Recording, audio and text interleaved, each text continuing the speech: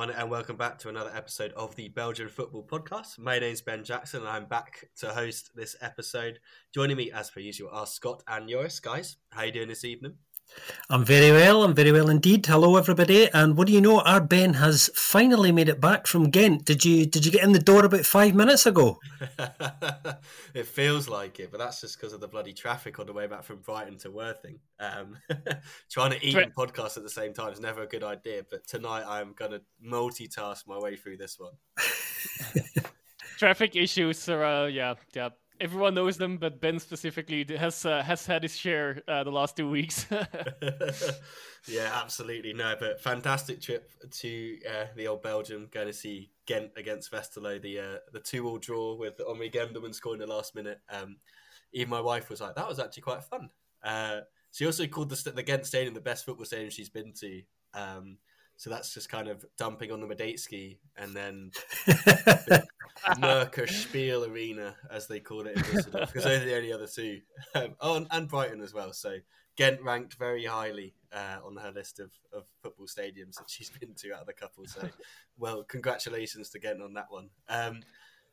But that's old news. Let's dive into this weekend's actions. No Friday game because we had all the midweek matches as well. We'll touch them a little bit during this bit, but we're kind of more going to focus on what's happened more recently because that's kind of more relevant to what we're going to kind of discuss. To kick off on Saturday, we had Molenbeek against Standard Liège. Battle to avoid the kind of relegation places at the moment. That one finished 2 apiece. Kortrijk, they beat a Charleroi side that had a little bit of a resurgence, 1-0. Westerlo, they lost 3-0 at home to OH Leuven. Genk, they also lost at home. They lost 1-0 to Union. Antwerp left it incredibly late to beat Club Brugge 2-1 on Sunday. Eupen lost 1-0 at home to Mechelen. Anderlecht beat Ghent 1-0 in a very controversial game in Brussels. And then Cercle Brugge handed Sint-Truiden a 4-1 defeat to round off the weekend. But let's start in Brussels at the Edmond Martin Stadion for Molenbeek against Standard Liège. Maybe if kind of Lecco hadn't been brought in, this could have been a Hufkins Kakapva kind of El Sakiko, as they like to call it, because these two teams on a horrendous run of form. Didn't go very well for Molenbeek early on. Kanga making it 1-0 to Standard Liège. Awful defending. He just seems to... There's just, if you watch the kind of highlights of this one, it's just him against 5 defenders, and he somehow is the guy that runs for everyone and scores the goal. They did get back into it, Molenbeek, though.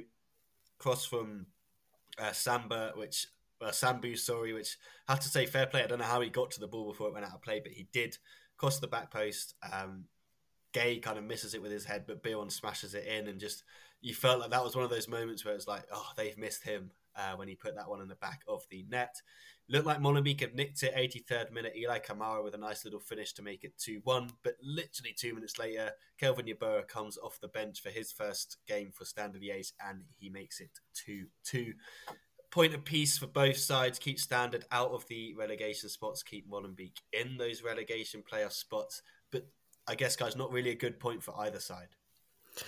Yeah, well, this was a game really about a tale of two sides who just can't win a game. You know, as Ben was kind of alluding to there.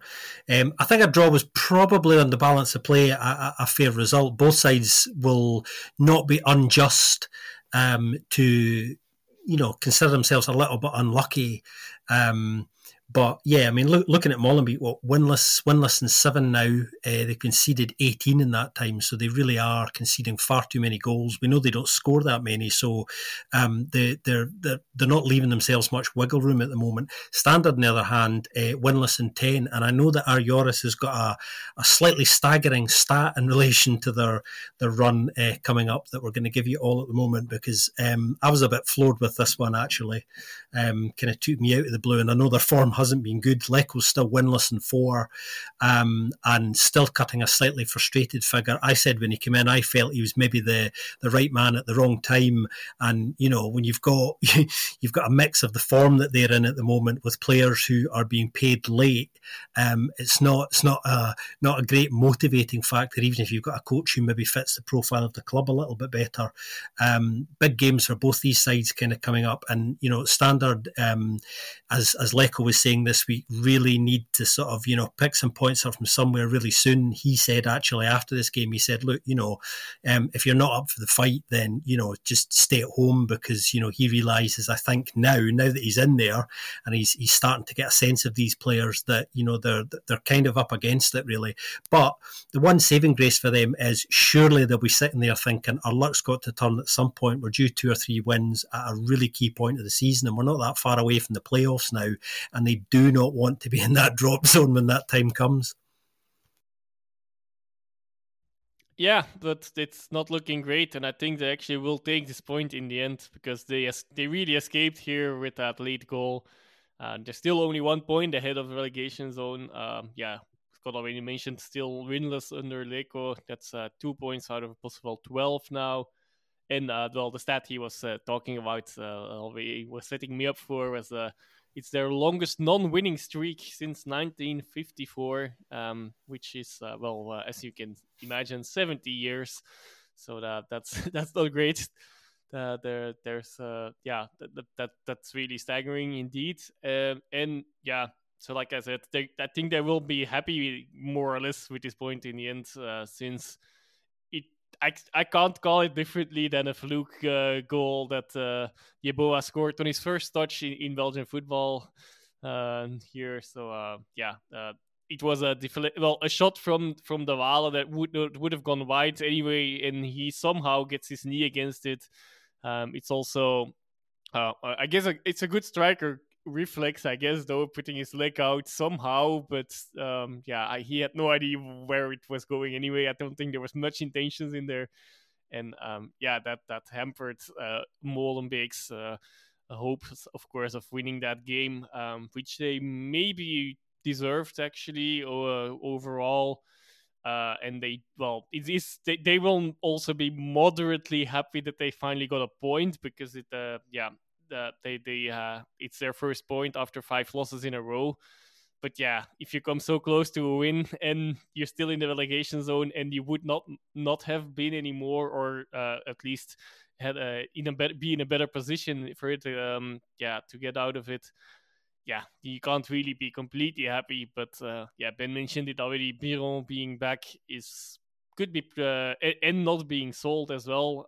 Could be okay. Still have to see how that goes, because some markets are still open, but most likely it looks like at least he's not moving inside Belgium.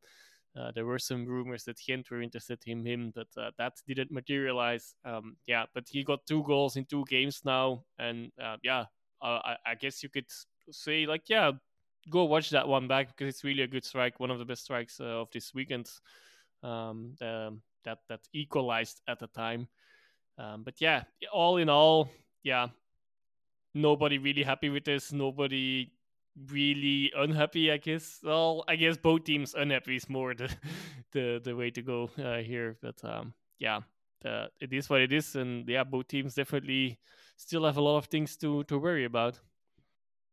Yeah, they definitely do, and I don't want to kind of worry Standard fans more, and I kind of hope this proves to be wrong. But Kelvin Yeboah, in his last 3 clubs that he's played for, he has scored 1 goal for each of those teams. He's already scored 1 goal for Standard. Is this the only goal? Will this be the only goal?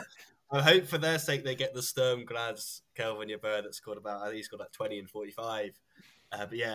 Genoa 1 in 31, Augsburg 1 in 13, Montpellier, who he was just playing for before he joined Standard, 1 in 15. That could be it. This could be the only goal he scores. It could be a crucial point at the end of the season. No one's going to really care, but he was an interesting pickup, and I think it's interesting, Scott, you said about Leco saying he's up for the fight and stuff like that, and it's probably quite easy then to look at the squad and be like, there's so many lone players, maybe it's them that aren't up for the fight, but in most of the cases, they're actually kind of contributing quite a bit, these guys on loan. So it's kind of, it's the collective at the moment. Molenbeek, I think both these teams, to be fair, losers this weekend because of everything that happened. The couple of teams we can throw into that category, one of those has to be Charleroi. They are 100% a weekend loser for me. They go to Kortrijk, and I saw like a review of this game where they're like, oh, well, to be fair, Kortrijk are picking up quite a few points, so you can't really blame them for losing this game, blah, blah, blah. And it's like, yes, Kortrijk have improved, but they have to win this game. Like, this is one of those games that you have to win if you want to stay up. It doesn't matter that Kortrijk are on a like kind of good run at the moment. They're bottom of the league. You've got to put in a performance, and they just didn't. It's it's Kortrijk, sorry, who come out with the win. Isaac Davies, now top scorer for the club, he gets the all-important goal in the 45th minute with an assist from Cadley. It's just, more and more frustration for Charleroi. It's spoken about them in the past, kind of talk about them like sleepwalking into these relegation zones. They won during the week against Eupen, so you thought like, oh, maybe this is going to be kind of the turnaround moment where they do come back. But even in that game, Eupen had like a ridiculous amount of chances. They had this ridiculous good chance at the end of the game. I can't remember who it was who just absolutely blazed it into the whatever's, I don't know what behind the stadium, but whatever's behind the stadium, I'm presuming some sort of industrial estate, judging by what people say about Charleroi as a place to go. So I'm presuming that's where the ball ends up, and it's probably just stayed there. It could have been a parking spot. Which is probably next to an industrial estate. I'm sure it's ended up somewhere that no one's going to get it. But yeah, Kortrijk win 1-0. It's just, for them, a fantastic run of form that they're on.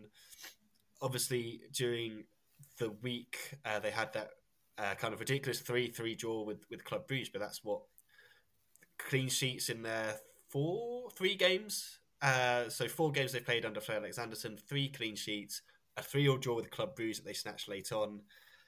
You just feel like, what? Should have got this guy in earlier. This guy, he's really making things happen. And so another big win for them. They are catching up to those teams in kind of second, third, bottom, which is probably what they're looking at, that third bottom spot. If they can make their way into that kind of player spot with this momentum, I think, guys, they've got a massive chance of staying up the way they're playing. Well, we've kind of been hinting heavily for a few weeks now since Alexanderson came in that we were immediately kind of collectively kind of quite impressed by him, I think, on a number of levels. Certainly looking at things from the outside, there were some really positive signs. Undefeated, as Ben was saying, and I think he's probably due a kind of proper rave-in now.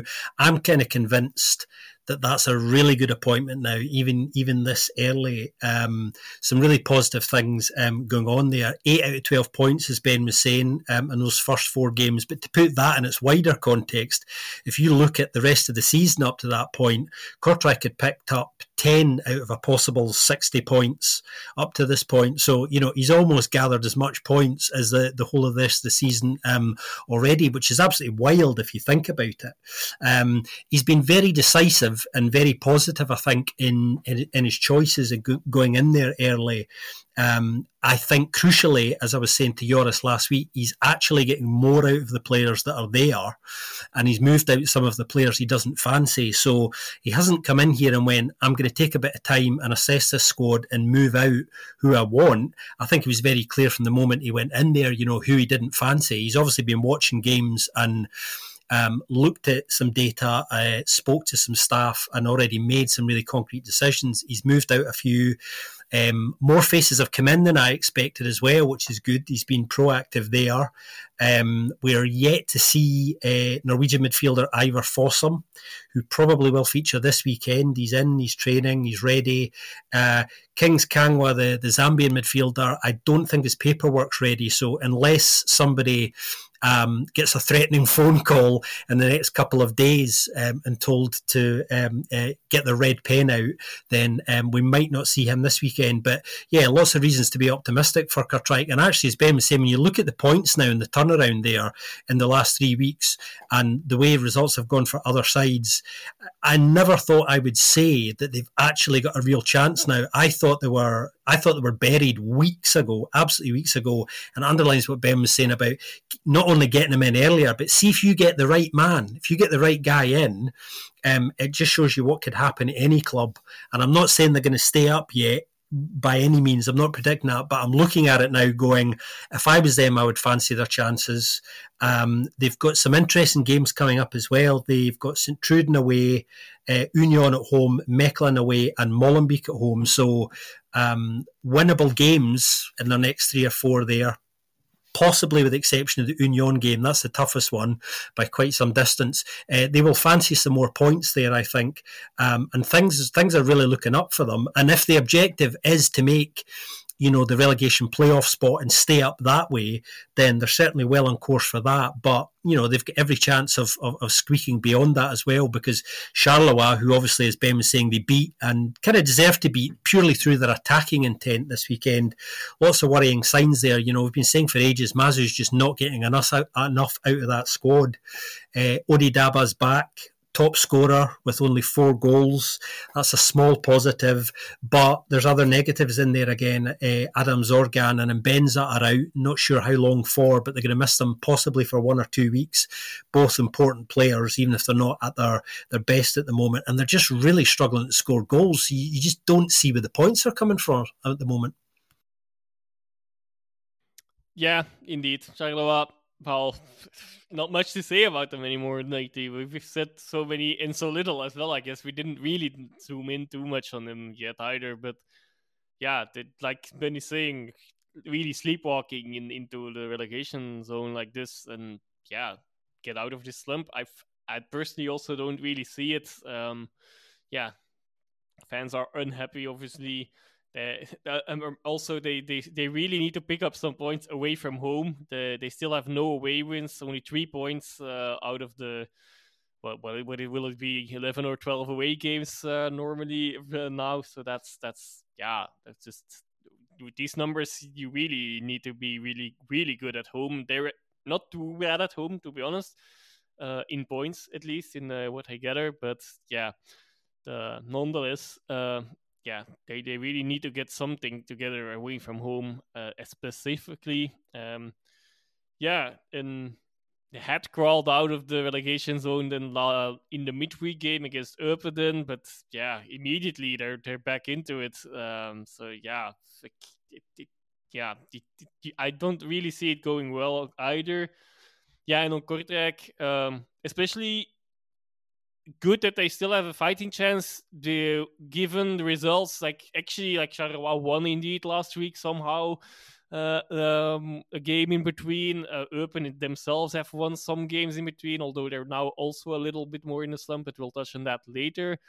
Again, Leuven is in a great form as well. The teams around them actually were right above them, in their case, are actually picking up points as well. But nonetheless, they're getting closer and closer, and they really do have that fighting chance. So yeah, impressive work. First win against Charleroi in 10 games in this head-to-head fixtures for Kortrijk as well. So it's another good statistic for them as well, specifically if they want, especially if they might encounter them once again later on in the season in these playoffs, if both these sides would be in there, of course, which is not a given, but it's not completely unrealistic that would be the case.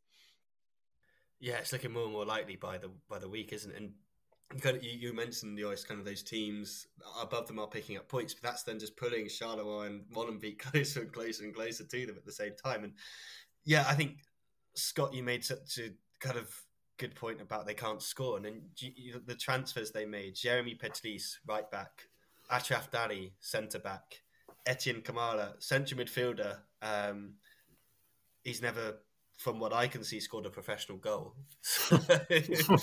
You're like, yeah, Ode Deval's back and he's been okay. Like, let's not get too carried away. Like, he's been fine, but it's kind of in the past. I think we look at them in the past. You kind of obviously they've always had this kind of very imposing physical striker like Shamar Nicholson, Bayo. I can't remember some of the people they've had before that, but even like Victor, also back to like Osman and people like that. They've had these physically imposing strikers, but they've also had wingers that would chip in with goals, like Mamadou Fall and players like that. And no one is doing that. Like you'd look at someone like a Dan Heymans or a Morioka. Morioka more to kind of create, but then Heymans maybe to chip in with a couple of goals, like he can do, and he has chipped in with a couple of assists. But it's kind of he has been unlucky as well. Heymans, he probably could have gotten a goal. Well, he could have been their top scorer at this moment, but that he's hit a bar a lot of times. He always hits the bar on the post, doesn't he? Yes. Like, if you go on the football map and you check kind of like stats for the game, if you press on Hemmings, it's has hit the post the most times in this game or something like that. Like, I think Mazzi's realised that and he's playing him more. Like, he's sticking him back in the side. But yeah, and then you mentioned Kings Kangwa. It's just nice to have a Zambian back in the Pro League. It's been very, very good for Zambian footballers over the years, and it's nice to have another one back in there. So kudos to him. Hopefully he can kind of have a nice impact, because on his day, yeah, he's a pretty decent player, to say the least. Another winner from this weekend was definitely 08 Leuven, probably winners of the week. To be fair, with the two results they got that kind of win against Genk during the midweek, and then they followed that up and just. They kind of Westerlo'd Westerlo. Westerlo, obviously, against Cercle Bruges the other day, just absolutely battered into kind of a commanding lead and held on. And 11 just did the same to them. Banzuzi from a corner in the second minute. Florian Miguel, didn't know he had that in his locker. Lovely finish at the back post. Bjorn-esque, I guess you could say.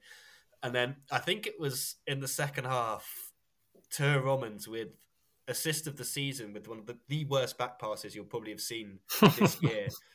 Matthew Mertens, fantastic to see him kind of back amongst the goals. He's just been really, really struggling. I think they've really, really missed him at like fully fit. He's kind of been in and around the squad coming off the bench, but he's not really been fully fit. And he's saying he's starting to feel better again. And that could be a massive, massive like return to form for them to get him. So they're putting on a little bit of a run. They jump into 12th place with 24 points. They move with Charleroi out of the relegation zone. Wesley kind of halts their little run a little bit, kind of like a reality check. They had a lot of the ball, but just couldn't find the back of the net in this one. But not too concerning, I guess you could say. It might be just one of those games for them. They've looked really decent in recent weeks, and they've been quite fun to watch. Have to say, just kind of touching on them, when I went to that Ghent Westerlo game, I was like really, really impressed with some of the intricate play they were doing. Vermant as well. Vermant just seems like he'd only recently just signed. He just slotted into that system so well. And you could tell like Rick DeMille knows how to use Romeo Vermant. He knew the kind of like the linkages and the stuff to do with him and like Griffin Yao and a couple of the other guys. So really, really enjoyable watching them play. So yeah, I'm not too worried about them after this defeat. I think they look like they've turned the corner, and they look like they should, with the momentum and the players and the way they're playing, they should pick up enough points to stay up. But for Leuven, massive, massive win, kind of back-to-back wins. I don't know if one of you has a stat, but I can't imagine that's happened for a very long time. I'm sure Joris will have some stats for us in a second, but, you know, Leuven are alive, everybody. I think Oscar Garcia actually was making the point last week, after the win last week. He was saying that he felt that they deserve more from a lot of their recent games since he's come in, and that they've been a bit unlucky, which maybe there is something in. So I think he feels that they're kind of starting to turn a corner now, maybe get their just rewards. This, I think, is a pretty impressive result because, you know, as Ben was saying, Westerlo have been improving, you know, a fair bit since DeMille came in. That's only their second defeat in 8 now. And yeah, they're improving fairly steadily. So this is a really solid result for them. Leuven scoring 5 goals over their last 2 games as well. So they've found their kind of scoring boots again, and a kind of blend that seems to be working for them. And I didn't really see this result coming. I think this is one of the most impressive results of the weekend. And things, you know, it's added to the intrigue down at the bottom. There was a lot of sides there that, you know, before the winter break were just struggling abominably. Do you know what I mean? You couldn't see where, you know, anything positive was coming from, and the window was very quiet for Leuven. You know, I didn't think that, you know, they'd done enough necessarily to change anything significant at all. But much like Cartwright, they'll be looking at things much more positively now, and kind of rightly so. They've got, interestingly, when I was having a look at this today, Leuven have got a pretty much what I would call a season-defining month ahead of them, really. They've got Standard away, Charleroi at home, and Molenbeek away. A good points haul there changes the season for them, you know, and could very well see them out of the drop zone completely. You know, if they do well there and other results go in their favour. So that's an upturn in form for them, a really, really important point. I'll tell you more. If you only take the last 5 games, Leuven would be first in the rankings. So they got 11 out of the possible 15 points. to come back specifically to 2 wins in a row. That's something from last season, though. But the back end of last season, that happened. I don't know exactly if it was the last game day or maybe slightly before that. But in the last game days of last season, that happened in match weeks. Yeah, Westerlo. Well, midweek win against Cercle, but this time they were leaking in defense. And Rommels had a topsy-turvy week, even inside. Like, he was really good against Cercle with two assists, but on the other hand, he also got sent off in the second half already. So that's where his fortunes turned already. And in this game against Leuven, it was not his day.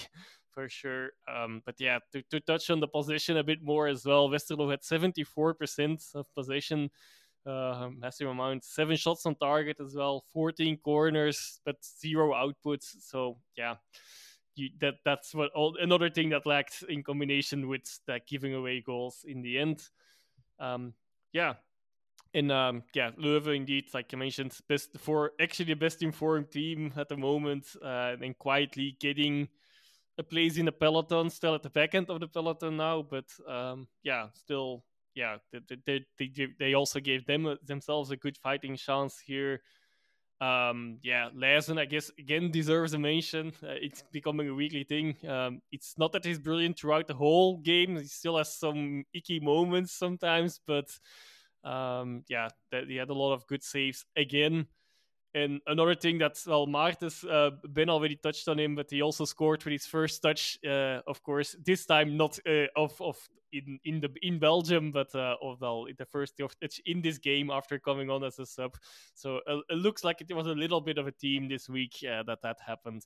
But good for him to see him back on the scoring sheet as well, definitely. That's why we call him the stat man, everybody, Joris, because if I don't have the stat to hand, I know he does.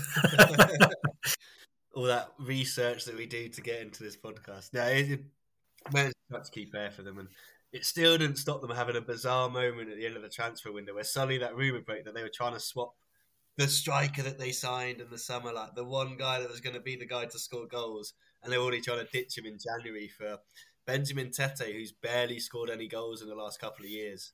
I just saw that and I was like, what? If this couldn't be any more Leuven. And then he was just like, if there's someone from the scouting department listening, I'd love to kind of hear if you actually get listened to by the hierarchy in this place, because I can't imagine that the targets that they're going for are actually some of these guys, and they're not actually trying to get players that we, from the outside looking, think they clearly need a player in this position. And by January, most of the time they've sold the guy that they bought in the summer. Speaking of strikers that are pretty decent and they're pretty good, Mohamed Amoura for Union Saint-Gilloise, he was the deciding factor in the game against Genk. Lovely header from a set piece. Cameron Pertes cross, he heads it in. Gustav Nielsen's still there. There was kind of rumours that he would leave and go to Ghent, although I think someone wrote in Het Nieuwsblad, like, why would he leave a title-chasing side on the brink of, like, they could win a title for the first time in ages, and he's a key component of that at the moment. Why would he leave that and go play for Ghent? This didn't make any sense. And clearly it didn't, because he's still there. But he was the guy Hein wanted, and apparently. Which you can kind of see, can't you? You look at him and you're like, yeah, that looks like a Hein guy. Like, I'm sure Hein would love a bit of Nielsen up front, but alas, he is still at Union. He's not at Ghent. A good win for Union. More frustration for Genk. Really frustrating week for them. Joris, you don't have to talk about the Leuven game, but you can just focus on this one if you want. But there's no momentum or anything going on in the club or with the squad at the moment. Yep, that's definitely true. No wins in 2024 yet. Only 2 points out of possible 12. There looked to be a slight momentum building at the end of last year, around the Christmas period, even with that an Anderlecht game where they, let's say, they didn't get the points, at least the controversial game there, but they still played. The level was quite good. And afterwards they beat Antwerp convincingly as well. So it looked like finally that they were on track and going, but somehow it all evaporated so quickly.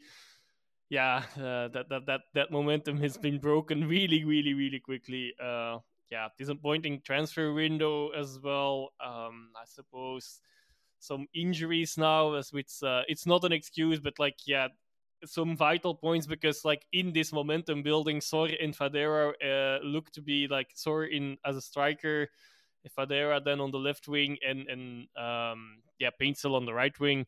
All three have, of course, been absent for several reasons in the last couple of weeks as well. But not necessarily a big fan of any of them individually, but all combined, well, they're just so pacey and no defense can rest, and that seemed to have been the key maybe for Franke to at least build a little bit of momentum and then maybe try to see what he can still tweak on this. But yeah, due to certain circumstances, things have not panned out like that, and also not with different players in their positions.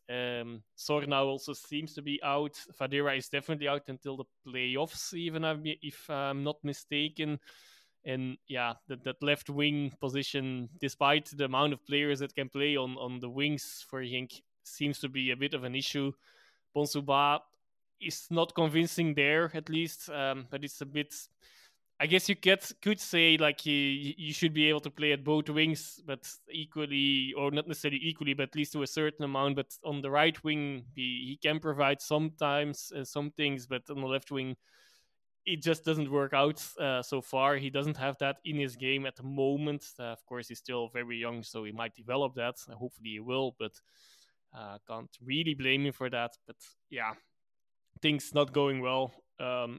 Despite everything, this was their first home loss in 10 home games now as well. But the unfortunate thing is, of course, most of these other games were also draws. So it's not that they got a huge points haul at home, but yeah, that streak has been broken nonetheless as well. And before that, there was a really bad streak at home, as you might remember, across all competitions. Yeah, and on Unior or on the game, yeah, well, I guess set pieces were actually terrible from both sides throughout the whole game, except that one, of course, that ultimately decided it.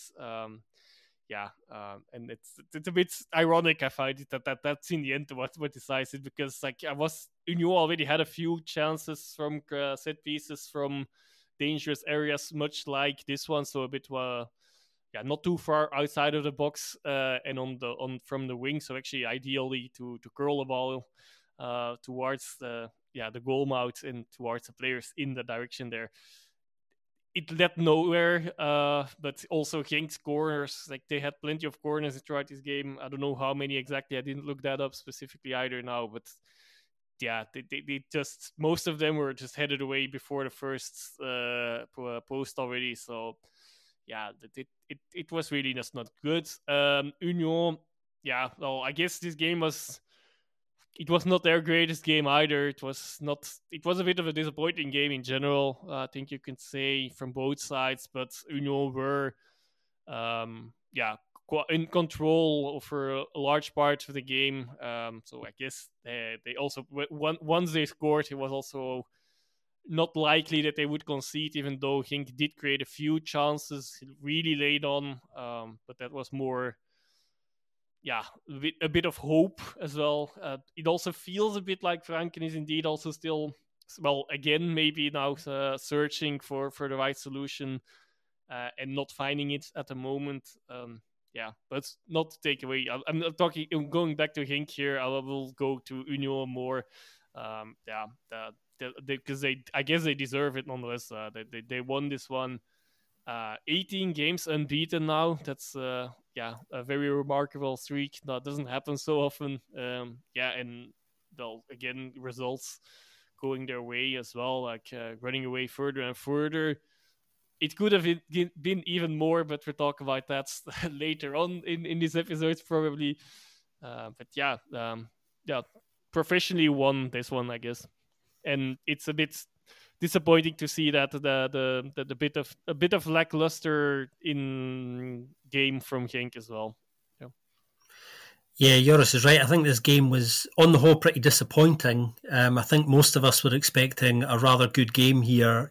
Two sides who play really good football, and recent fixtures between these sides over the last couple of years have generally been really good, high quality games as well. This, unfortunately, wasn't one of them. Union managing to get the points when they themselves were pretty below par by their standards, but we know the mark of any good side in any league is, getting over the line when you're not at your best.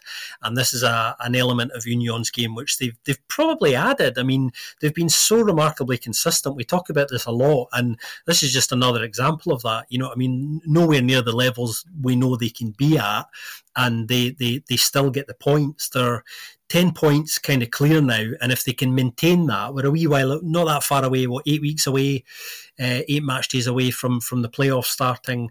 If they can maintain that lead going into the playoffs, it's going to be exceptionally hard to overturn that lead, I think. For anybody, particularly when you bear in mind that at the moment, probably the main challenger, Anderlecht, are still arguably outperforming slightly, as we've been alluding to recently as well, and kind of touched upon. So to me, it's just, they are the streets ahead of everybody, really. And Mohamed Amoura is just absolutely relentless, much like that side is. 16 and 18 with 2 assists now. He had a massively disappointing AFCON, which probably is to Union's benefit ultimately. But yeah, they just, you wouldn't bet against them against anybody now. And they've been the team to catch for a long time, but I just don't see at the moment anyone catching them. Having said that, the one caveat in this that no one's mentioned yet is they've not really had a kind of slippery period of form yet all season, and all sides have it at some point. So the question is going to be when that comes. What they don't want is what we've seen in recent years, obviously, is that coming during the playoffs.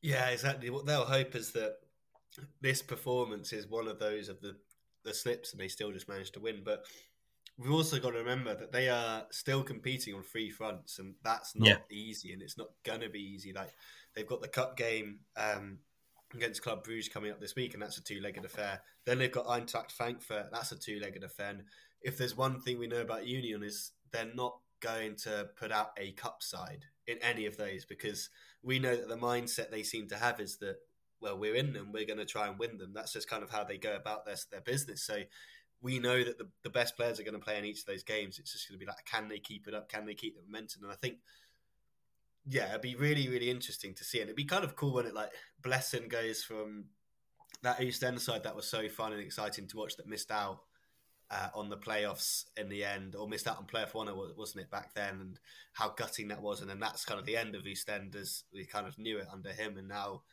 this is kind of his chance. It's like, well, he's not going to miss out this time, and he's getting to do all this European stuff. It's like a full circle moment for him, which is lovely to see. But yeah, they definitely are kind of streets ahead of everyone at the moment, and just winning games like this. And Amoura, yeah, like, I think the stat the other day was he scored more goals than games started in the Pro League this season. Just a little bit ridiculous. Let's move on to the Sunday games. One man who obviously loves a goal from the bench was George Elneny, but he's starting in this game with Antwerp hosting Club Brugge. All the action in the second half. Club Brugge take the lead through Maxime de Kuiper. Initial shot is saved by Jean Boutet. He spills it out to de Kuiper, who then tucks it in. Unfortunately, de Kuiper went off with a pretty bad-looking injury in this one. We wish him a speedy recovery, because it's been quite nice to see him just slot straight back into this kind of Club Brugge team after how good he was at Westerlo, and kind of make that kind of first starting spot his own. So yeah, we do wish him all the best. There's another youngster though that got Antwerp back level, Corbijn. Kobe Corbijn coming off the bench and absolutely leathering the ball into the back of the net. Ridiculously good goal from him. That was in the 86th, 87th minute. 90 plus, we're deep into added time when Antwerp get a free kick. Jakob Ondrejka steps up, and I'm not going to say he smashes it in. He places it into the corner, Mignolet doesn't save it. And the look on Mignolet's face was, I should have saved this. I know I should have saved this. Finishes 2-1, but before then Hans van Aken gets sent off. And I saw a lot, because obviously after this game, it's like Club Brugge, they drew 3-3 with Kortrijk. at home, and then they lost this one to Antwerp. And all the kind of talk in the press before those two games has been about how good they've looked and this and that, and how great Dyler's been. And now suddenly it's like, yeah, old kind of chinks in the armour, Dyler's not as good, like he doesn't really know what he's doing most of the time, blah, blah, blah. It's like, you can't have it one of the other way. Like, you either think they're great or you don't. Like, you just can't just suddenly start changing your tune so quickly on a team that has been on a ridiculously good run of form, and they're going to slip up at times. So I found that just a bit like, oh, come on, like, we're just hashing out the same old, when this guy's just taken them on a ridiculously good run and they've got some momentum going into this. They've just lost to the defending champions, and it was just at the end of the game, it just happens as it happens and stuff like that. But yeah, big win for Antwerp though, this one. It kind of puts them level on points with Club Brugge, solidifies their position a little bit more in that playoff one place, because we have to remember, guys, they were kind of looking like they might not actually make it. They kind of were slipping up a little bit, and they're putting a little bit of momentum behind them, even without Arthur and Mimiran. So that's 2 wins in a row for them, so maybe it's the start of something, who knows. Football's mad, isn't it, guys? I mean, you know, I still don't really understand how Club managed to throw this game away. They were generally the better side for, well, more than 3/4 of the game, played pretty well on the whole, managed to pin Antwerp in a lot, pressed them hard. They were pretty good, forcing a lot of mistakes. I thought they played well, managed to throw the game away. Throw the question out about, you know, Mignolet's role in both goals is pretty questionable, I think. I think we know that now. A lot of the Club fans really disappointed with Ronny Dyler's substitutions in this game. I don't think they're maybe as bad as some of the Club fans think. I think that's maybe got more to do with kind of how the game obviously ended in the way that it did, rather than the substitutions themselves. But he does have this thing, Ronny, of when Club have the lead, his instinct as a coach is to protect that by making what I think a lot of fans would consider slightly negative substitutions and trying to shore things up when there were positive options on the bench. I think in this case, I've got a slight sympathy with him, just because your side's playing at the Bossel. Antwerp are very, very strong at home, unbeaten at home. Even though they weren't playing as well as they would normally do at home, I think there's just a sense of you know, being up against that crowd, I think, even if you're in a winning position. So in a way, psychologically, I kind of get where he was coming from, although it didn't work out for him. That's Club's first defeat in the league in 12. You know, as Ben was saying, they've been in a brilliant run of form, and I don't think this game really should be used as a stick to beat Ronny and his coaching staff that much. Having said that, when you look at the bigger picture, they really haven't had a good week. They've dropped 5 points this week. You know, they dropped points against Kortrijk that, you know, they shouldn't have, could have lost that game in the end, but didn't.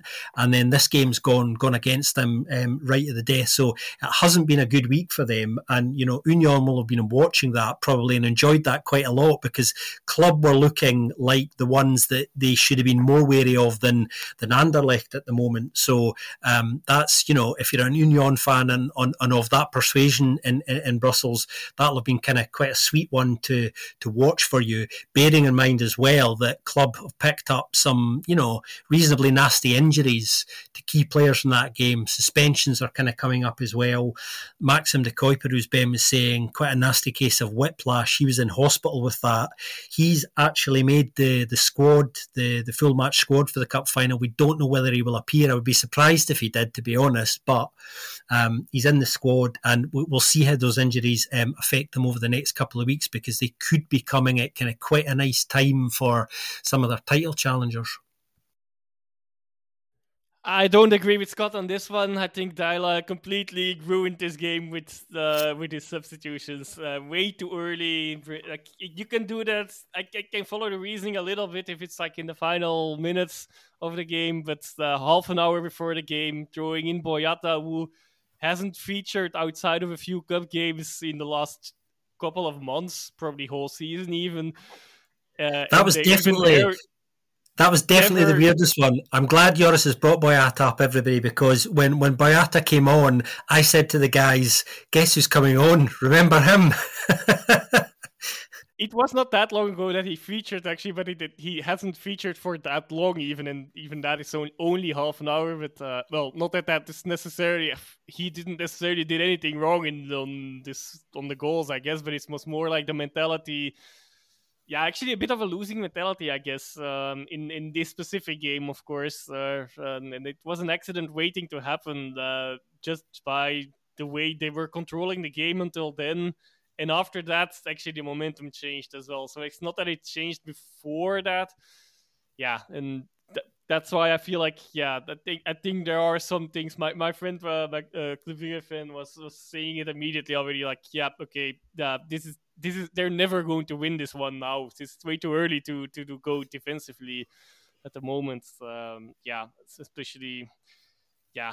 And when you're in control that much in a game, if you would not be in control already, I would also understand it a bit more. But now you basically gave away control by your own, partially at least, through your own changes. It's interesting actually, this whole argument, I think, guys, because I think, as I was saying, Ronnie's instinct is to do that when the sides are in the lead. He does it a lot when you look at his substitutions. But as Joris was saying, the thing about this game was club were on top. So to make what were basically negative substitutions at that point is kind of quite strange with how long of the game there was left as well. So his instincts went against what he actually did there, which is the most interesting thing I think about it. And his face afterwards, I was saying to you guys, did you see Ronnie's face? He looked absolutely shell-shocked about what had happened as well. He really did. Yeah, definitely. Yeah, well, I think he knew at that moment. But yeah, like Scott mentioned, even 15 games unbeaten across all competitions. Yeah, and yeah, imagine only 1 week ago we were everyone, not only us, but we're talking about them maybe being able to be the biggest challengers for Union, but now they dropped 5 points and it looks so far away already again. And Antwerp is as likely in a way, since they're literally in the same position in the league now. Yeah, that which is a surprise on itself. Yeah, and for Antwerp, well, I guess a great week in the form of 3 shots from distance, because actually they were not playing well. Also, in the game against Standard, they did not deserve to win either of those games. If to be frank, but they do get the full amount of points for them, and of course that puts them right in the saddle and a bit more secure in playoff one. Although yeah, everything can still change really quickly. It's difficult to predict, but it looks like it's a bit more cemented and a bit of. It's not that long anymore, of course, as well. So there's not that much time to catch other teams. Yeah, and like another one with Corbani scoring with, I'm not sure if it's actually truth in this case. I might be bending the truth a little bit here, but with his first touch of the game, with that strike from distance, he might have had some before. I'm not sure. I might not be lying either, but at least with one of his first touches, let's put it that way. Definitely. Yeah, well, and yeah, a really good goal to score your first one in the senior side, of course. Even though I agree with Scott, that Mignolet's positioning there, it was not perfect. Like it's a really good goal, but it's not unstoppable. I think keeper from the stature of Mignolet should be able to get that one. Yeah, and the second one is probably even worse, in a way. Although, yeah. Okay, both of them, Mignolet is not completely free of charge, of blame. Yeah, I think to be fair, you can see it on his face as well, couldn't you? He knows that he should have done better. He was quite kind of honest with himself, I guess you could say, on that one. But yeah, the Doumbia strike from the midweek is definitely worth seeing if you had him against Standard Liège. That's a fantastic, fantastic goal. Let's go to Eupen, or as Florian Kofeld's calling them these days, just Eupen, because it's just Eupen. No one cares about Eupen. The referees hate us.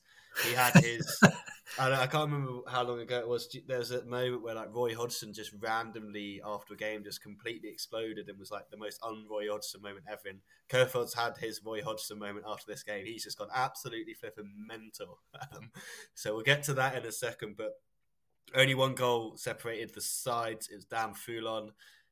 Yeah, he's just been playing really well recently. And he kind of, if we're harking back to Premier League old boys and old days, he did a reverse Glenn Johnson.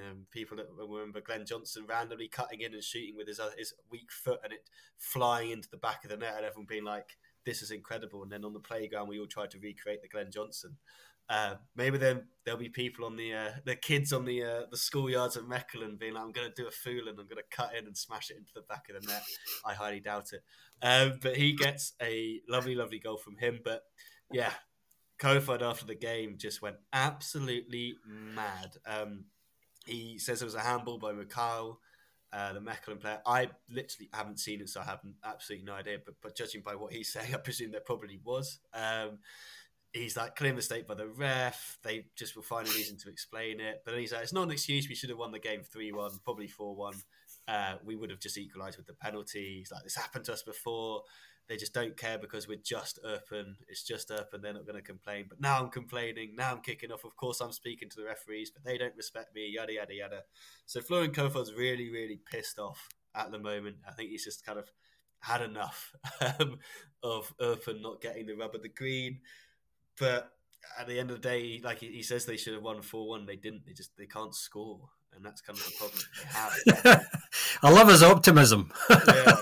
Who says they'd even score the penalty? Like, do you know what I mean? Like, it's kind of it just is what it is. Whereas Besnik Harsi's he's like, results wise, they're doing a fantastic job. Even though they conceded 18 shots to Earth, and then he had one on target and it went into the back of the net. But at the end of the day, it's keeping him in the league, and I think they've got a reasonably nice run coming up of a couple of teams that, if they beat them, they are more than likely going to be safe if they can just avoid dropping points. I'm just trying to remember who those teams are. So yeah, they've got kind of in their run, and they've got like kind of Kortrijk and Leuven. So you think if they can beat those two within their run, and they could probably lose the other games, and they mathematically obviously would be fine. I can't imagine if I had to kind of look at the maths that wouldn't be the case, but I presume that would be fine. So yeah.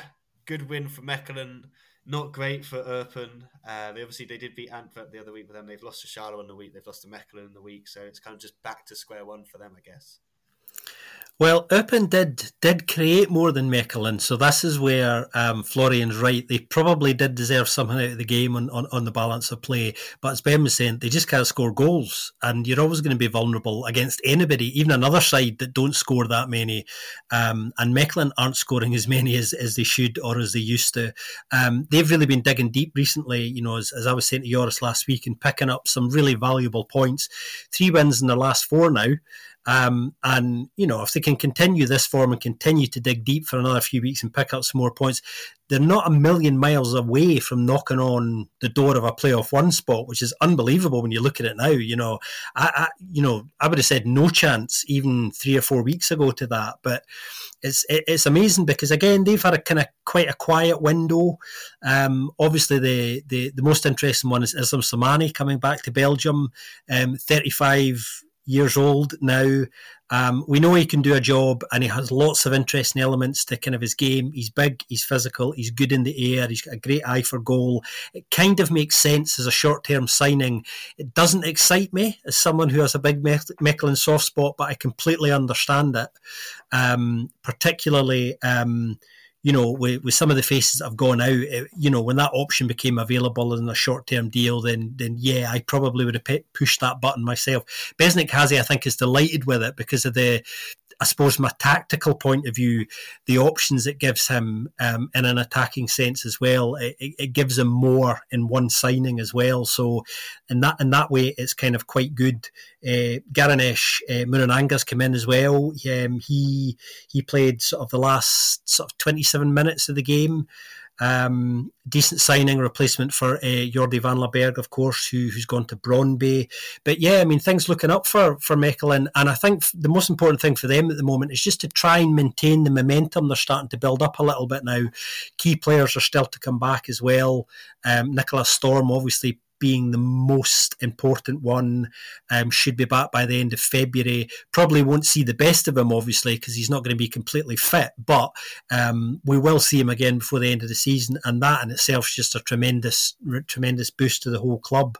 I think Florian Kohfeld's rage this week, as Ben was talking about, probably speaks more to just the general pressure that he's feeling at the moment as well. Things are looking really squeaky for them down there, and although there has been a slight improvement for them in recent weeks, things ultimately are still going against them, and they're kind of still in the thick of it. And that initial little bounce that they got with Reino Imon coming in seems to have been halted by his boutness of sickness this week, which led to him missing the game.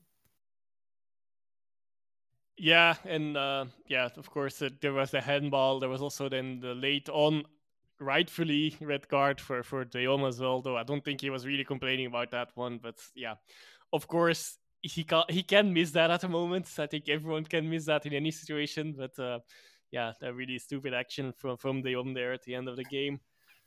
But two painful 1-0 losses last week for Eupen, of course, against straight opponents. And well, at that point of time, still at least straight opponents. I don't think you can still say the same about Mechelen anymore. I do think they already have enough margin now.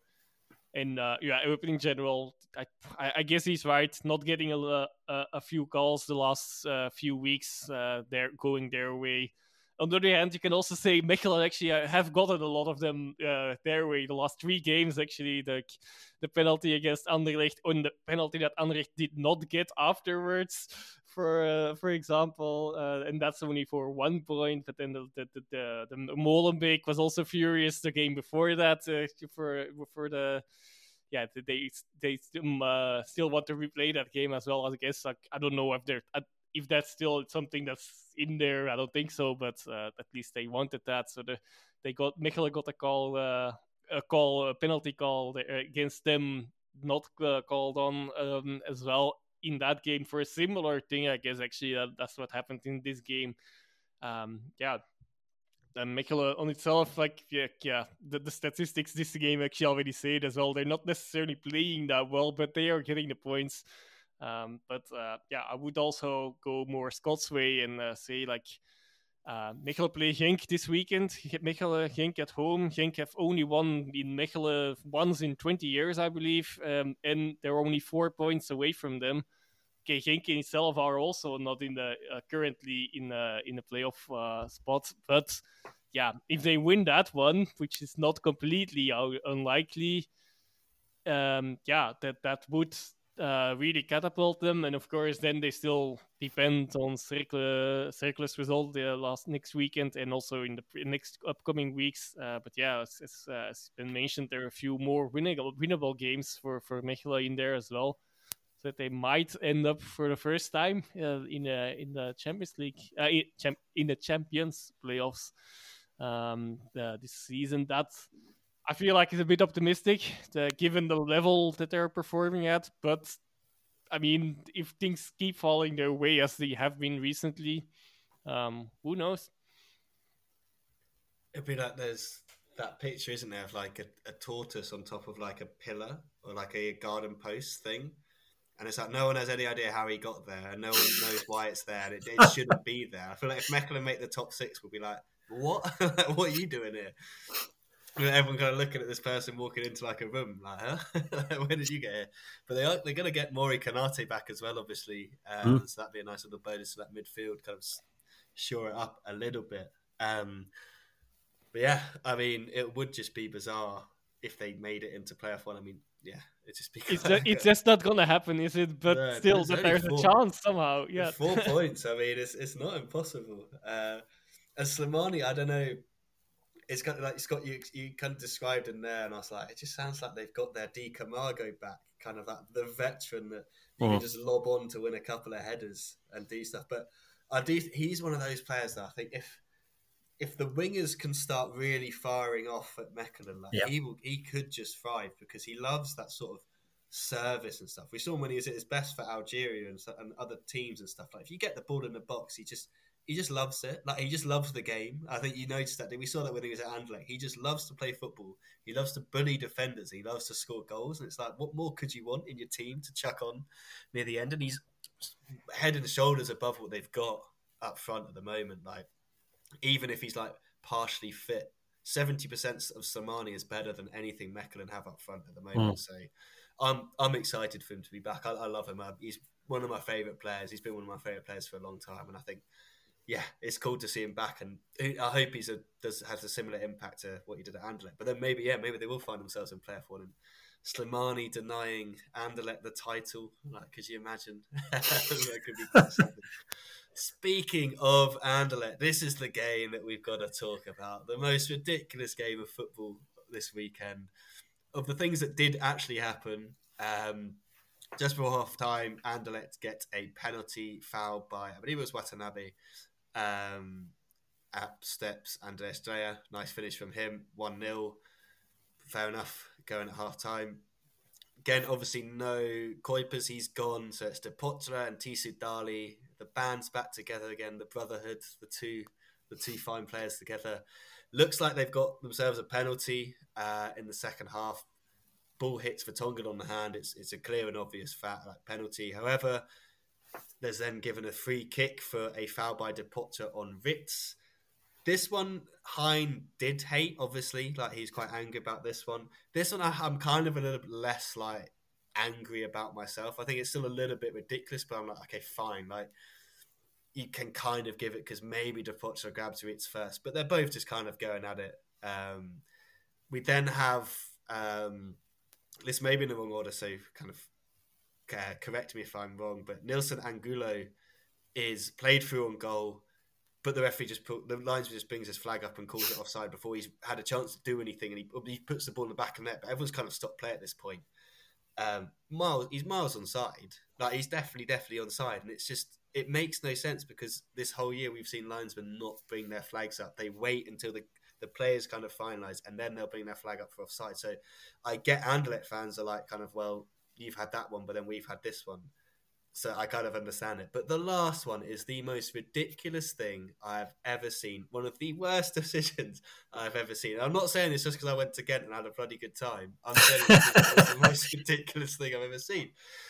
Corner for Ghent, or I think it's corner for Ghent or free kick. I can't quite remember what it is. Ball comes in, gets headed clear. Julian Dessart absolutely leathers it past Kasper Schmeichel. Kasper Schmeichel in his prime's not getting near that. Kasper Schmeichel in 35 plus, he's definitely not saving it. Fantastic goal. For some reason, Arnstad's on the floor, and you're like, what happened there? Like, did he get hit in the face? Did he like get punched? Like, what happened? He looks like something's happened. Oh, ridiculous! Absolutely ridiculous. So he's not even looking at the ball. He's never looks at the ball when this corner's been taken. He's just staring at Kandus. Kandus gets the step on him, so he tries to block the path, and obviously Kandus runs into him, hand to the touches his face as he's trying to go past, because Kandus is like twice the bloody size of him. He goes down clutching his face as if he's been hit. The referee sees it and calls a free kick for Anderlecht. If anything, and I do kind of agree with Hein, if anything, Arnstad has blocked Kandus's run. It's actually a penalty because he's tried to bloody rugby tackle the bloke. He sticks his arm out round his waist. And even Hein's like, it's not rugby, you can't do this, blah, blah, blah. And obviously Hein's just going mental. He's doing it like, twice, we've been denied 2 times, we've been cheated, blah, blah, blah. First one, I'm like, okay, fine, that cancels it out with the Angulo one, because the Angulo offside one's also absolutely ridiculous and never been called. But this second one has denied one of the best goals of the weekend. And it's an utterly ridiculous decision that it's just a complete misinterpretation of the rules of the game, because, like I said, Arnstad doesn't look at the ball. He never looks at the ball. Kandus is just playing the ball. He's trying to get the header, and Arnstad blocks him and then goes down. It's just like, it's just not a foul. It's just not a foul at any time of the game. So they have come out and then said, we're not going to appeal it and try and get a replay. And I was like, well, you can't anyway. Like, at least with Genk, it's like, there was such a clear error that it was like completely against the rules of play and blah, blah, blah. Like, it was very, very clear that this was completely wrong what happened with the Genk game. This one, it's just they've interpreted it in a certain way that's wrong, but they can get away with it. Do you know what I mean? Like, if you try to appeal it, they could say, the referee could easily say, well, I've judged it this and blah, blah, blah, it's fine. But honestly, it did kind of wind me up, that one when it got called off, because I was like, it's just the most ridiculous kind of interpretation of a rule, and it's rewarding a defender for making an illegal play. It's stupid. So I completely kind of sympathise with him, and it would have been a massive point for them because they've been awful recently. They've been terrible. They have no kind of goal threat at the moment or anything like that, and they got this wonder goal and they've just been denied it by some really, really poor refereeing. Yeah, I think that decision was for many people moment of the weekend. Completely agree with Ben. Ludicrous. It is just not a foul, and I don't think anybody really knew what was going on. Big Hein, understandably, had a lot to say about this game. He always has a lot to say, rightly or wrongly. This week it was all right. He actually said at one point that the officiating was amateurism of the highest order. He wasn't. He wasn't mincing his words this week. He was looking a little bit less angry than I've seen him when decisions have gone against him. But I think he's obviously reached a point where he's seen so much ludicrousness now that he's you might as well actually say what you think and take the fine, take the trouble that comes, because in some leagues you couldn't come out with a statement like that without there being trouble to follow. So he's been around long enough, Hein, to not mince his words, and I kind of enjoyed listening to him this week because he was spot on. I think Anderlecht, as I was saying, still overperforming slightly. I think still getting things going their way, and I'm not a conspiracy theory freak, but there are some out there following Belgian football and Belgian football fans who do think that Anderlecht get the rub of the green with a lot of officiating. There was talk this week of the secret database that the refereeing department has that keeps a track of stats in terms of which decisions go for which side and which against. So there's little league tables of referees, which is all top secret and not publicly available. And I think there was a lot of people looking at this decision in this game going, okay, right, well, Anderlecht have had another favour kind of go their way that just seems as ludicrous as it was kind of the rest of us. But I'm not saying there's a conspiracy at all, but there are some who do believe it. I don't really believe in these things. Ghent, on the other hand, have had, as we know, they've had a miserable January, which we thought they might have. We weren't sure, but it turns out they did for a combination of reasons. February hasn't started off too great for them either, and I think their title challenge is probably over now as well, which is so unfortunate. And I suppose we have to talk about this a wee bit. Where do we think they are at now, guys? Because I know Ben is kind of unsure. He's leaning towards not a great window. They've racked up the cash big time. Obviously, Kuipers has gone out. That was confirmed today. Orban's gone out. Kuipers actually 33 goals in 59 games for Ghent. Orban 32 in 52. Almost identical figures, marginally more impressive for Orban. Fofana's gone as well. So they're sitting on a massive, big, fat pile of cash. They've brought in a few faces. I'm actually unsure. I'm not sure whether they're stronger and is more depth there or not. Time will tell. Maybe I'm being swayed by the poor form at the moment. Joris, on the other hand, I know, Joris, you lean towards them being in a slightly stronger position coming out of this window, don't you? I don't think their recruitment was bad. That's the main thing, I guess. The replacement has been good. Of course, doing a whole overhaul of your starting 11 in the middle of the season is generally not a great idea. I guess I'm sitting on the fence more than anything else, which is already a more positive view than both of you, I think. But I do like quite some of the recruitment. Sonko is supposed to be a really good talent, but of course, also it's an 18, 19-year-old talent. Sometimes they will need some time to adapt. Of course, that goes for any kind of player, but and of course, some players are coming back now as well. Watanabe already was there, albeit he actually had a better game causing that penalty, and actually I think he was taking off at the break consequently as well straight away, so maybe it was not the best decision to throw him straight away. But yeah, nonetheless, a few players are coming back. To Sadali also already made back. They still might need some time, but in the longer term, I'm not sure they're not that they're that much weaker than they were before. But yeah, the long term, it's of course the short term that they need, and the midterm, and given the results, I guess really not going their way, That's one point in 2024 so far. Like I think it's probably the one side doing worse than Genk at the moment. So that's that. Yeah, that's not great, of course, and then Uno not barely dropping any points. So yeah, for really a title challenge, I don't think that's going to happen anymore, obviously. But I'm not sure if that would have happened otherwise. Of course, we'll never know. But yeah, they did too much of an overhaul. But I do think the recruitment and the replacements might prove good replacements in the longer run. But yeah, what that means for the rest of this season, hopefully for them, the long run is not too long. Especially with only like some players coming back from Asia and from Africa, from their respective cups there. Yeah. Anderlecht now firmly in second place with this result, 7 points ahead of the competition there now. Also, the first win against Gent in 5 years' time. I think I've used this stats a few times when it didn't happen, but the last time that happened was with Van Hazenbroek as manager of Anderlecht and Kums scoring both goals for Anderlecht as well. Now the captain of Gent again as well, of course. After the Anderlecht spell was more in between his two Gent spells. Yeah. What else to say? That call was ridiculous. The call afterwards was even more ridiculous. The offside call, Angulo was like 1 meter onside and he scored 2-0. Of course, that might not have happened if that first call would have gone differently. That's speculation, of course. We never know.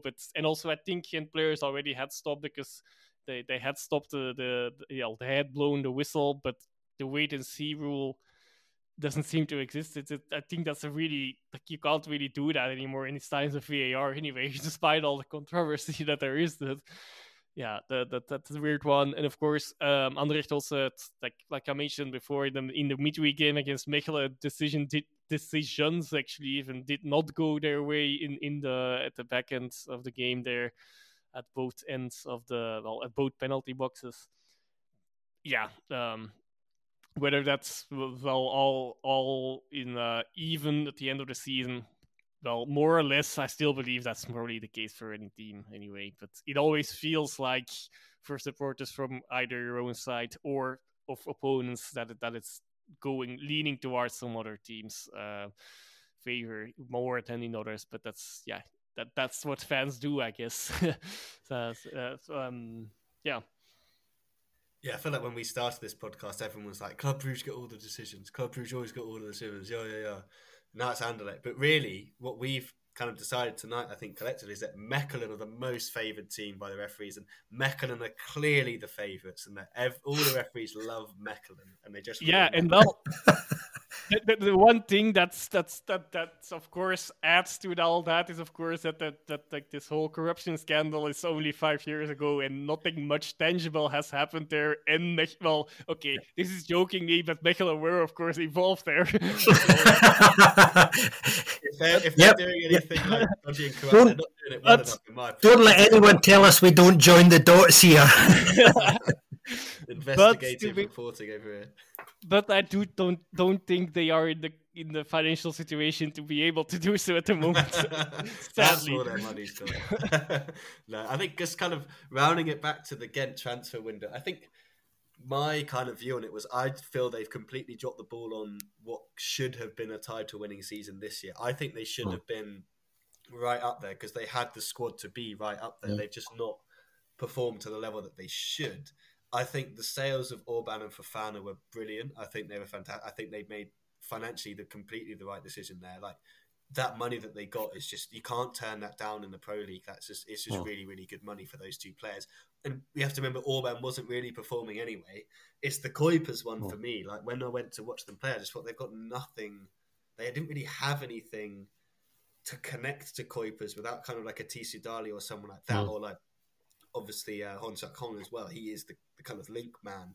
So it's like, okay, maybe when they get Hong back, they'll be fine because they'll have him. And yeah, I agree with you. So I think some of those players, like the I don't want to butcher his name, the other Japanese guy that they signed, Yokota from Golden Chapter, he looked really good. He just like some of the passes he did, I was like, yeah, this kid can play. Serdaz as well. Like I kind of liked the energy and kind of looks like quite an exciting player, and I can see why they brought him in. Sonko as well. You've already mentioned Mitrovic. we already know about Mitrovic, so he's not really kind of a new one. And quite surprised he's got a contract till 2027, but he's one of Hein's boys, so maybe that keeps Hein in a job as well. I don't know. Keep him there.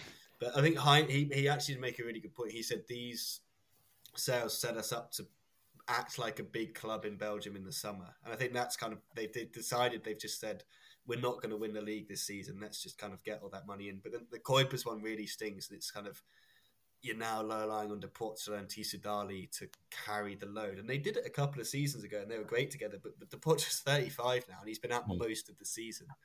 And I feel like there needs to be a slight kind of change as well, because I feel like it's just, I don't want to kind of rag on some of these guys, but again, like going to watch them play, you really did notice that. We've said it before, and it's a Hein thing. They just have kind of like workman, like kind of fullbacks, like Brown and Samwise. They're just workmen, like they don't really have the quality to create anything. Like there'd be moments where Brown or Samwise would get the ball, and you're like, you need to do something here. Like you need to beat someone, or you need to cross it, or you need to be able to do this, and he just didn't really have it. And I didn't get to mention it, but like Noah Fadiga came on, and in my mind, he was one of the best players on the pitch because he tried to do stuff and like he got stuff going for them against Westerlo. So there was Serdaz and Makuto and kind of these other guys. You're like, just stick them out wide and let's have some fun here, please. Like, want stuff to do, because that's what Castro Montes was quite good at, and that's what he's doing obviously at Union. Like he is one of those guys that will drive forward and try and get balls into the box and stuff, and it's just kind of lacking that at the moment, and that's why they're kind of relying on Union to start screamers. And like, two things. Okay, yes, my whole assessment of that transfer window, I made it with you guys, I think, before the window closed, and that was still in the assumption they would at least get someone to replace Kuipers. Yeah, that one didn't come, and that also, I had forgotten that in my overview here.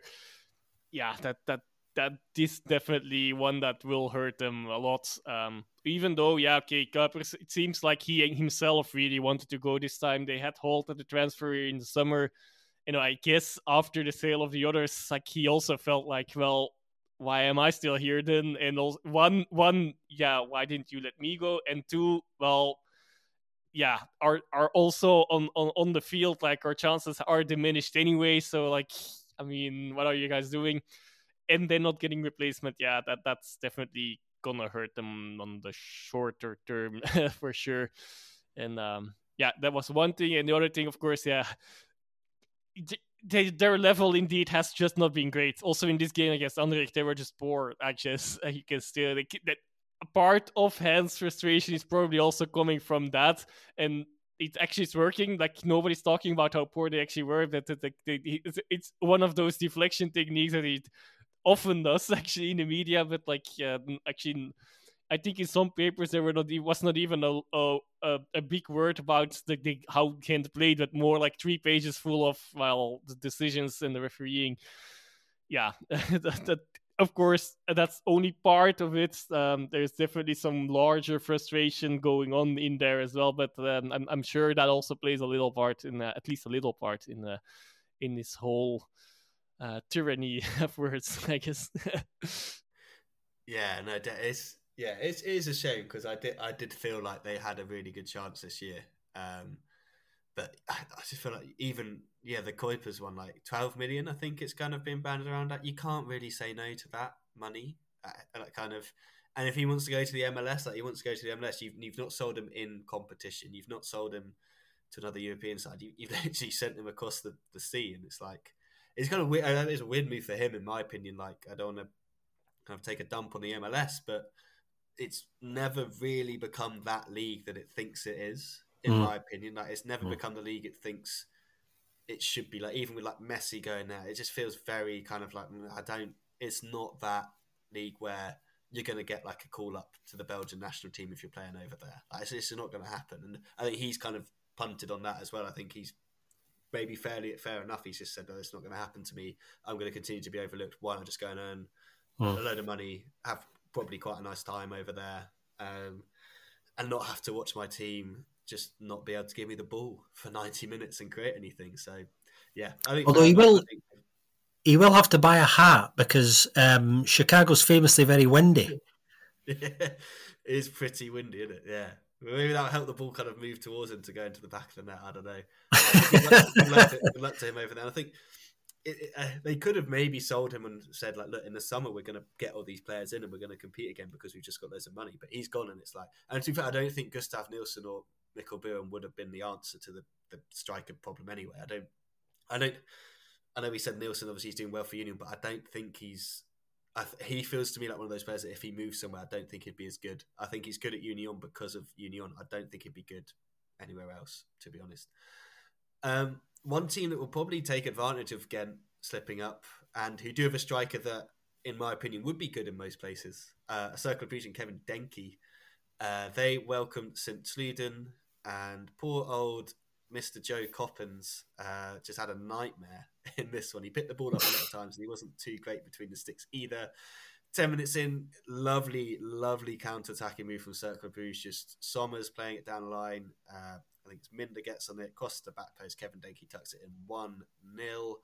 Minder then gets... Denke then scores again in the...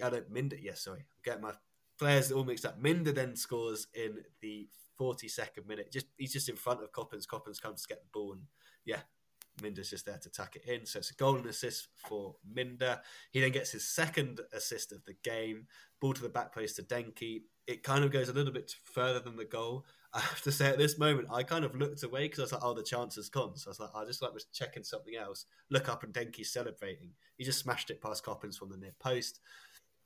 Fourth goal, Olagbe at 67th minute. He just waltzes through the St. Truden defence, which is just, by this point, they've just given up. They've just been absolutely blitzed by Cercle's kind of pressing and counter-attacking. That Cercle end the game is 34% possession, but they were just brilliant on the counter-attack. They just kind of, it was classic, kind of, to me, it's one of those classic cases of where Cercle just, you can tell they've just done their homework. They know exactly how they're going to win this game. Miron's just gone in, and all the guys have gone in with the stats and data and all that, and they've said, look, they're going to have the ball the whole game. That's fine. We just let them have it because we're just going to batter them on the counter with, like, you just look at the kind of players he put in different positions, like dropped Sommers back from that forward position that he's usually into right back so that he could get Minder and Olagbe in there to kind of just bomb on down the lines. And Denke was just always going to have a nice little field day, and he did. 4-0 at that point. St. Truden then do have a little counter-attack of themselves at the end of the game. Giselfo Barnes, congratulations to him scoring his first goal in the Pro League. Gutted for him that it came in one of these sort of games. It just felt like a real shame that it just happened to come when they were getting absolutely battered and lost. But congratulations to him. Didn't see any Adriano Bertazzini, unfortunately, but he is the new man in St. Truden, although maybe a little bit of competition with Zara Salarim up front, but it shouldn't be too long until we see Adriano. And I think we've all kind of been banging the St. Truden should sign him drum for a little bit of time now, so it's nice to see that they clearly listened to us and it wasn't anything to do with their scouting. It's just they listened to us. Like, we'll go get him because these boys are telling us to do it. Great win for Cercle. I think that's a fantastic win for them into that top six, just 3 points behind Ghent. Puts that kind of Westerlo defeat behind them with a nice win there, and Kevin Denke amongst the goals, and Alan Minder, special shout out, he was fantastic. Yeah, I think we've been raving a lot this season about how good St. Truden have been to watch. They play, quite good, expansive, one-touch attacking football. The sort of football I think that Ivan Lekon would love to see his standard side playing, actually. Horizontal football, if you will. This is what happens when you're not good enough to play around a side that is as aggressive in the press as Cercle is and as structured in their play. As Ben was saying, they really did their homework, and as good as St. Truden have been to watch, and as expansive as they are, then they're not good enough or structured enough to be able to play around the strengths to Cercle's game. Cercle really exploited that, as Ben was saying, brilliantly this weekend. Yep, you have the ball because we know we're going to nick it off you. Cercle are the masters of the high turnovers as well and forced mistakes in sides. And St. Truden are a side who, again, as good as they are, there's a lot of slack passing sometimes in the midst of trying to do something brilliant. And sometimes it's come off for this season for them, and at other times it hasn't. Pleasant and Cercle are the sort of side that will kill you on their day if that's the sort of football you play, and that's exactly what happened here. It could have been more. Ben's right. They've spent big for St Truden. They've spent a little bit more than 800,000, I think, on Bertuccini. Wasn't in the squad this weekend. A lot of talk about Torsten Fink wanting to give him a little bit of time getting used to their system, which I thought was slightly odd. But at the same time, I do understand why a coach wouldn't pitch somebody in there. His game, I've said this a few times before, I've seen a few of RFC Liège's games this season. Admittedly, not a lot of them. I've seen 2 or 3 games where he started, and he's got some elements to his game that I think are really strong that a lot of sides would really like, and I think he can add to what they do. He could be the missing link, but it's underline the word could at the moment, because there's certainly plenty of pressure on him, because he's not going to get a great deal of support in terms of other players pitching in with a lot of goals, other than our friend Abu Bakari Koita, who is having generally a really good season and is probably going to be off in the summer. So that's probably another reason why the recruitment team in Audrey Pinto at St Truden have decided that they really need to try and address that now, rather than worrying about being in an even deeper hole in the summer. Yeah, I guess so. It will be an interesting summer for them anyway. I think for Sint-Truiden already this winter as well, but they managed to not lose many players. Shioka is the main one, I guess. The rest stayed so far. But what will be, if that still will be the case at the end of the season? That's highly doubtful. I think they also might have to sell still as well. A little bit for the financial situation, as many teams in Belgium had the realities of the financing there. In this game, losing 4-1 after winning 4-1 against Gent in the midweek. Mirrored results, I guess, and also that was a deserved win. But you would probably not have expected those results to go before these games. That they would go this way if you knew the result of those games. I guess a complete off day. They seem a little bit less good in the last few weeks outside of that game against Gent in their level of play. This time they really had an off day, and Barnes got his first of the season. Indeed, that's probably the main thing they get out of it. Maybe it's already because of Bertaccini being knocking on the door as well soon. Although it's more Zaire Islam, who is actually in the recent weeks has found some form, has pitched in with a few goals, and has been decent for them in the last few weeks and months, maybe even. Just not scoring enough, but now he finally seems to have taken off a little. Nothing too exciting yet, but a few goals at least. And Cercle, of course, in the top 6 again now after their first win in 2024. They also highly needed that win, but you can see some teams are really dipping in form around those positions. And that makes one win already, jump back into the top 6 at the moment. Yes, I'm talking about Genk here at the moment, but also Gent, they're not that far. Both these sides are now 3 points of Gent. But a tough loss though for Sint-Truiden, of course, because this if they would have won this one, they actually would have leapfrogged Cercle Brugge, and they would have been closer to this top 6 and have some more aspirations. Now, of course, in points, it's still overseeable, but that there's one more team they would need to catch. So I don't think they really. I think that seals it for them for this season. For which playoffs they will be in, at least how that will go in those playoffs, that will be different. That's still a different story. But that's that. And I already mentioned Denki and Minda both had great games. Denki 2 goals again, and Minda 2 assists and a goal. Can't ask for more, I guess. No, definitely can't. They'll be very happy in the Cercle Brugge camp. And I think it's still remarkable, isn't it? Like, we're talking about St. Truden's playoff one or playoffs done, and it's like we're kind of in February, and it's like we'd never expected to be even talking about them going anywhere near that. And I kind of do like what you said there, Scott, that Schmidt said about, and Thorsten Fink said about, so I was chucking a random German surname at you and hoping that that's the right one. Thorsten Fink said about Bertuccini kind of... Or Japanese. Yeah, it could work. It could work in St. Truden. Just about like letting Bertuccini kind of settle into the system. I actually really like that because it shows to me that he's not just like, oh, I'll just chuck this guy in and just hope he'll do the business, and I hope he'll just kind of learn on the fly. It's like, no, I have a system, I have a way of playing, and I need him to understand that, because otherwise it just won't work and the pieces will kind of fall apart, and it's disjointed. Like, he's clearly like a very tactical thinking coach, and I think part of that's probably why they had the downfall this weekend, because Cercle just would have watched all the tape, and it's just like you said, Scott, they just played into their hands because they are the best pressing team in the league. We know, like, the stats don't lie about that. They regain possession in the final third the most out of every team in the Pro League. And I think against other teams St. Truden play that want the ball as well, their style of play just really, really works, because some of these teams need the ball. But Cercle are one of those teams, they're very happy for you to play it around the back, because they're like, well, Kevin's going to start the press and then we're just going to follow him.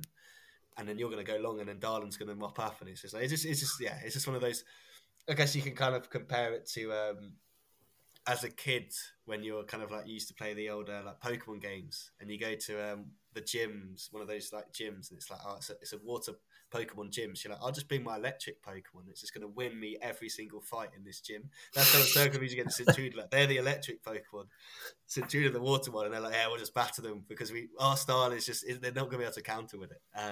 So yeah, that's probably not an analogy that they use. I can't imagine Milne ever using that, or any of the boys at Cercle using that. But if they want to use it, like, feel free. I think it's quite a good one. That rounds up the Pro League. We've already mentioned that Union and Club Brugge are playing each other in the Cup semi-finals. Other semi-final, Oostend against Antwerp. Oostend being the semi-final, kind of like, yeah, I guess kind of like Mechelen in the top six, isn't it? You're like, how, what, why? Like, really? This season of all seasons? But they are there. Which kind of leads us nicely onto the Challenger Pro League. Scott, give us a lowdown of what has been happening there, because it's been, once again, another exciting weekend. Yeah, it's genuinely getting more and more exciting by the week there, and tighter as well. There's now only 7 points separating the top 7 sides, which is unbelievable. So it's kind of anybody's, and that's the way that those sides will be looking at it. If you don't know what happened this weekend, Club Next lost 1-0 to Denza. SL16 lost 1-0 to Anderlecht Futures. Liers continued to struggle. They lost 2-1 to another side struggling, Oostend, winning 2-1. At the Lisp. Lommel and Dender finished 2 each. Zulte Waregem and Beveren ended 1-0 to Beveren in a game that had some interesting drama leading up to it, which we'll get to in a second. Serang are now bottom. They lost 3-1 at home to Young Genk. Mbaile not managing to have much joy in his opening few games at Serang. Patro Eisden beat Frank Baran 3-1, and RFC Liège, minus Mr. Adriano Bertuccini, lost 4-1 at home to Dirk Kuyt's Beerschot. Beerschot are back top now, courtesy of that win. They're a point ahead of Denza, who were for a little while this weekend top themselves before Beerschot played. They're on pretty good run of form at the moment, Denza, right in the mix. Beveren have got themselves back into the playoff spots now, courtesy of that win at the Gaverbeek against Zulte, which had a rather bizarre, the drama leading into this weekend, guys. It looked as if Beveren were not going to be allowed any away fans in Waregem because of the ongoing farmers' strike action, and there being a supposed lack of police man force available for the game. But, sanity prevailed in the end, and people got together, and Beveren fans did get to the game, which they'll have been glad of, because they played very well and got the points in the end. So, it's one of those ones where, if you're making that journey, you want to make it worth your while, and they certainly did. Koliapu with a bullet of a header to win that game. Beveren kind of right back in it, and they've got quite a favourable run of fixtures coming up over the next 3 or 4 weeks as well, where on paper anyway, there's definitely some more points for them there. But as I was saying, 7 points between the top 7 sides. It's getting getting wild. Lierse, by the way, who me and Joris were touching on last week, Lierse still are yet to appoint a new T1. We're getting on to close to a month now. It's quite a while, so everyone's wondering what's going on there. We thought we would have some news by now, but we don't yet, so we'll keep an eye on that. Serang, as I was saying, have slipped to bottom, and are very much now on course for back-to-back relegations. Not something anybody wants to do. And the other side, who've been in a lot of trouble, of course, Ostend, are now out of the drop zone, and giving themselves a real fighting chance at the moment. It's just wild, isn't it, that they're out of the drop zone? When you think how many points they've lost as well, kind of from points deductions. Mr. Ewan Henderson on loan from Scots country. He's doing a very, very good job for them there. And I was just looking at Serang, and it's kind of maybe not funny, but they had they obviously got back-to-back promotions into the Pro League, and now they're just going straight back down to straight back down again to the third tier. It was like, yeah, we had some fun. Now we're going back to kind of probably where they belong. Maybe, I don't know if we can say that, but it feels very much like a kind of the way the club is running itself feels very much like there'd be a place in the third division compared to the second. And I think as well, I was kind of looking with our kind of eyes towards the end, and maybe it's a little bit of bias, but you look at the teams in the playoff now. I think if you're a Pro League side, that isn't actually it's not a very nice looking playoffs. You probably don't want to face Zortavara again because they've got some players there that could do the business. If Beveren start to get a run together and miss out on the top but go into that with some momentum, they've too got some very, very good players as well. Lommel, we know, have talent. Like they've got the City Group links. They've got some talented players. Patro, they've spent and they've brought in some players with Pro League experience. They've got a very good team. Like those, you'd kind of rather face a Denza, wouldn't you, if you're one of those? Or maybe even a Beerschot. I know they've been playing well, but you're kind of like, oh, well... Again, young team that's had a bit of turbulence this season. I don't like the look of that playoff situation. No. If I'm in the Pro League, I also don't like it if I'm any of those teams in the playoffs because that is a brutal 4 teams to slog it out for that spot, isn't it? Because I guess obviously Beveren and Zortavara again, they were eyeing top 2. Like they were definitely eyeing top 2 this season. We know Beveren were eyeing top 2. Anton's told us they were eyeing top 2. Fans have told us they expected to be top 2. Like we know that, and Zortavara obviously have spent enough to be a top 2 side as well. So for those 2 teams to then be in the playoffs potentially against each other, it's pretty brutal, isn't it? And I think there'll be a big kind of whichever one of those misses out that could have massive consequences for them. And then to get Beerschot and Denza promoted, Beerschot are the one that's kind of interesting for me if they get promoted, because obviously they're up for sale. So, but there's no guarantee that they're going to be sold because we've got teams in the Pro League that are up for sale, like Kortrijk, that no one's bought. So it's like, well, why would they buy Beerschot as well? Like, you just don't know. So that it could be another kind of Serang moment where we've got this team up there that isn't actually in a position where it wants to be. And it actually has the kind of capacity to do what it needs to do, but it's just there. Whereas Denza, at least they have got some kind of financial backing and they've got some ambition behind them, but not as much as you look at the Zolta and the Beveren. Like you see those 2 sides in the Lommel as well. You think, yeah, if they got into the top, they've kind of got the capability to bring players in that you think should give them the chance of competing. So I'm not saying by any stretch of the imagination that we don't want Beerschot or Denza. Like absolutely, love to see those 2 sides get up, but that playoff one is just that playoff in the Challenger. I don't know what you guys think, but I just think it looks brutal, really brutal. I wouldn't want to be any of those teams getting involved in that. Denza actually still has some facility issues, I think, even as well, if they would get promoted. Yeah. So I would not say that out of the 2 sides that are now in the top 2, that they are the one that are... They've got Suleiman Ad, they don't need facilities. They're fine. They're or other issues, I don't know, I remember exactly, but there's still definitely something hanging there as well.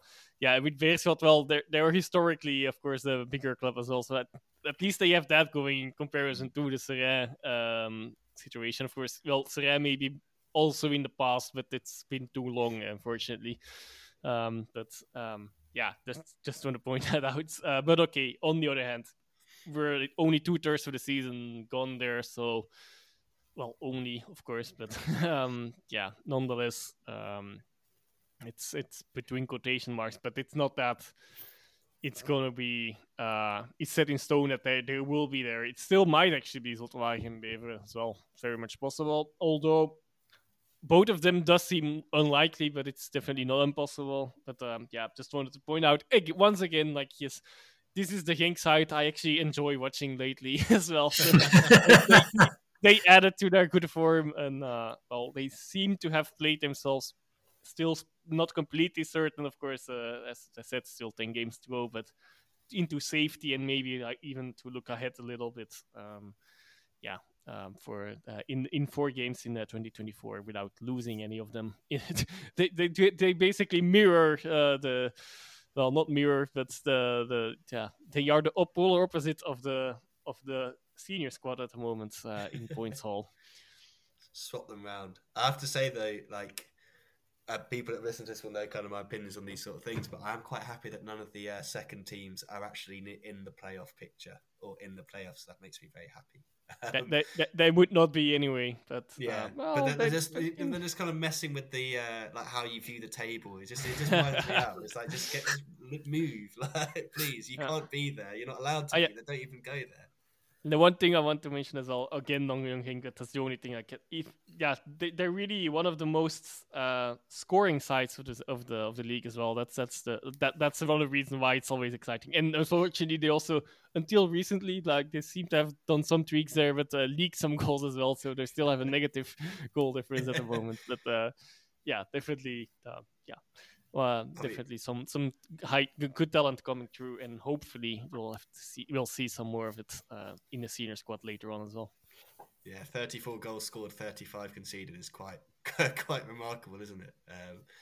Very, very fun. Scott, any more thoughts from you on the Challenger, or were you all good? I was just, Ben was talking there about, the kind of academy sides, and it just reminded me that I think we've seen a pattern of the non-academy sides on the whole at times really have struggled against some of the academy sides, almost as if they haven't been taking those games as seriously as they should. And remember, there was an interview a few weeks ago at the turn of the year where Ruud Vormer was talking about that, and he said that it's really, really difficult to get yourself up as a player and motivate yourself for those games, because you're going to very small grounds with virtually nobody there often, and expected to go out and perform at the level that you would hope you do. And a lot of sides now have come a cropper and dropped a lot of points against some of these sides when they probably shouldn't have. So there's an interesting kind of psychological thing in playing these sides that's a nice little companion piece to the argument about whether they should be there at all or not.